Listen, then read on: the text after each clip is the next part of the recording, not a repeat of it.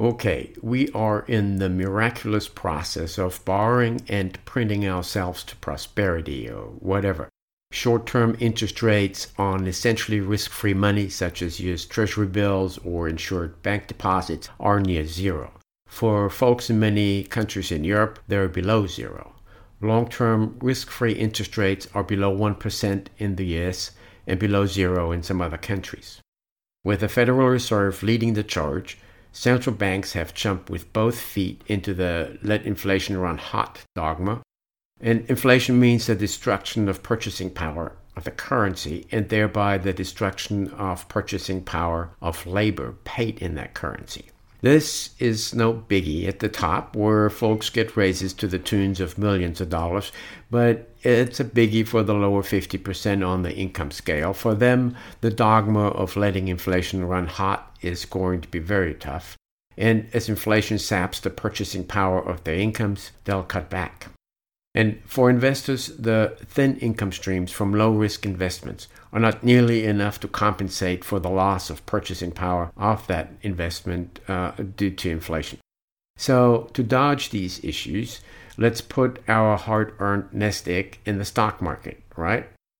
I'm Wolf Richter, the publisher of WallStreet.com, where we tell the stories behind business, finance, and money.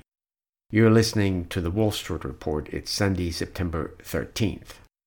The U.S. stock market is ridiculously overvalued, though it has recently been through a little bit of a sell-off, particularly among the biggest names in tech or so-called tech that are down between 8% and 13%, and in Tesla's case by about 25% from the peaks just a few days ago. But they're very fragile. After the enormous run-up they've had, many of those stocks, if they dropped 50%, would still be enormously overvalued. If Tesla dropped 90% from its all-time peak, it would still be overvalued. The idea that stocks can only go up is nonsense, however. The U.S. stock market has been the target of global buyers that have pushed U.S. stocks higher because people around the globe believe that it can only go up after their own stock markets have never gotten anywhere near their highs of many, many years ago. In fact, the U.S. stock market has been the exception among major stock markets. So let's look at what other stock markets have done right now, even after the blistering run-up in share prices since March. So these are the biggest global stock markets, and every single one of them is down by a big margin from the peak many years ago. So let's see. The Japanese Nikkei is still down about 40% from 1989. That was 31 years ago. The Shanghai Composite Index is down 45% from its peak in 2007. That was 13 years ago. Hong Kong's Hang Seng Index is down 10% from the peak in 2007. The German DAX is a so-called total return index that includes dividends, so it cannot be compared to other indices here or to the S&P 500. The German index that is not a total return index and therefore can be compared to the S&P 500 is the DAX-K. Despite its red-hot surge in recent months, the DAX-K is still down 8% from the peak in the year 2000. That was 20 years ago. The early months of the year 2000 in Europe was the peak of the combined Euro bubble and tech bubble. So you see that year cropping up a lot here. The London Stock Exchange Index, the FTSE, is down 13% from 1999, 21 years ago. The Italian stock index, the FTSE MIB, is down about 60% from the year 2000, 20 years ago.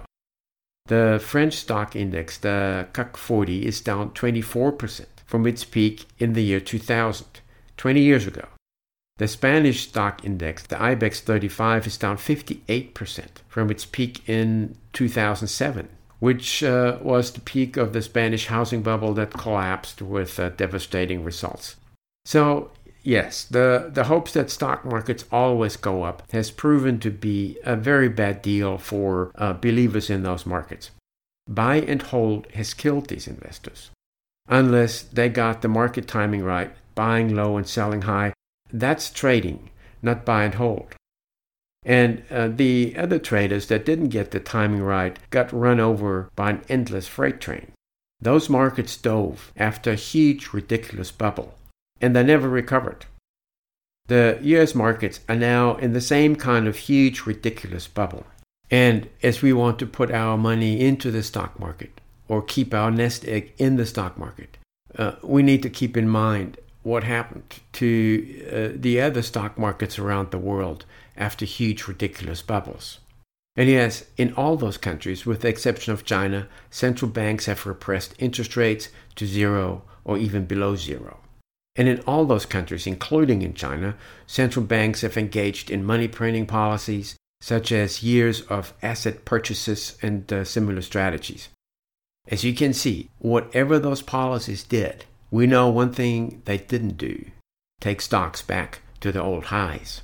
So maybe we don't want to lose 20% or 50% or 60% of our nest egg. So we think we might want to put it into secure instruments such as insured bank deposits or treasury bills or high-grade corporate bonds or similar. So we might be earning 0.5% or 0.8% at the bank if we're lucky. Short-term treasury bill yields are near 0% now.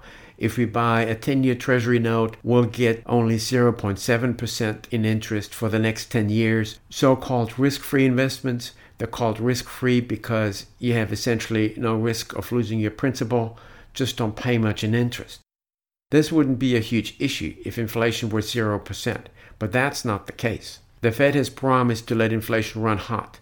Inflation has been rising for the past few months, and the Fed has given us to understand it won't even thinking about doing anything about inflation when it begins to overshoot its target. The Fed's target is another thing. The Fed's inflation target is 2% as measured by the core PCE indicator.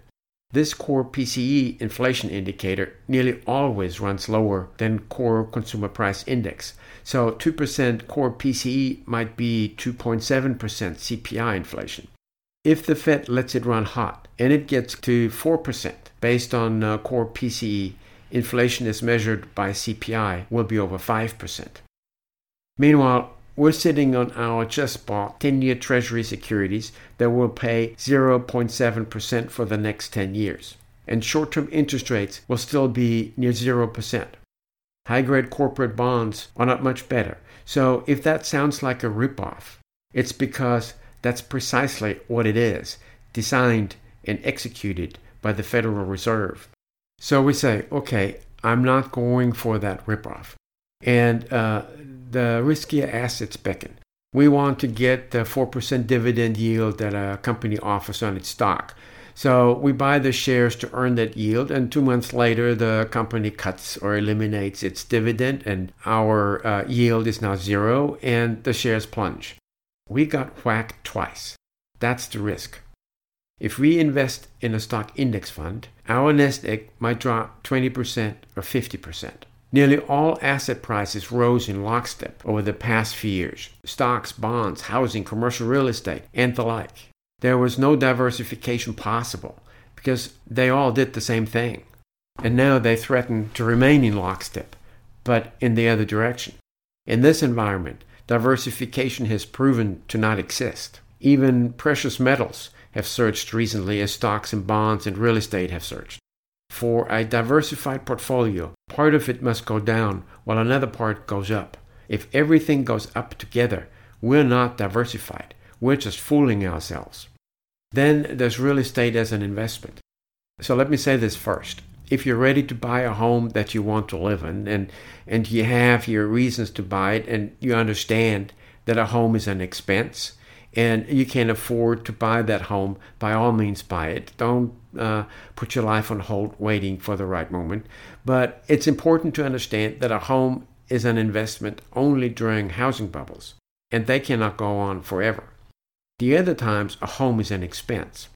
But if you're comfortable with the mortgage payments and you love your home and you'll intend to stay there for many years, by all terms, buy it. But if you're looking at housing as an investment, because you don't want to lose money fast in the stock market, and because you don't want to lose money slowly to inflation with low-risk investments, well then, good luck.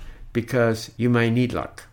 Housing bubbles, when they blow up, are really rough because housing as an investment is highly leveraged, and housing bubbles have blown up plenty of times before.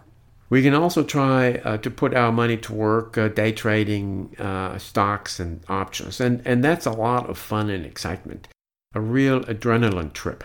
But during the past stock market downturns, most day traders took huge hits day after day, and it turned into the most frustrating, nerve-wracking activity ever, and very expensive, until they finally threw in the towel and tried to get their old jobs back. Anyone can day trade a relentless bull market, but when it turns on us, it gets really rough, and before we know it, much of our play money is gone.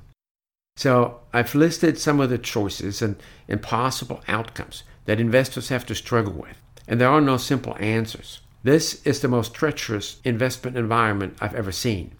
There is a good chance that the US stock market 10 years from now will look like some of the stock markets I listed earlier, meaning way down from its peak in 2020.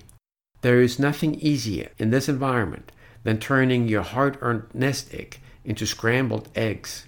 I'm Wolf Richter, the head honcho at wolfstreet.com, where we tell the stories behind business, finance, and money. Thank you for listening to the Wolf Street Report.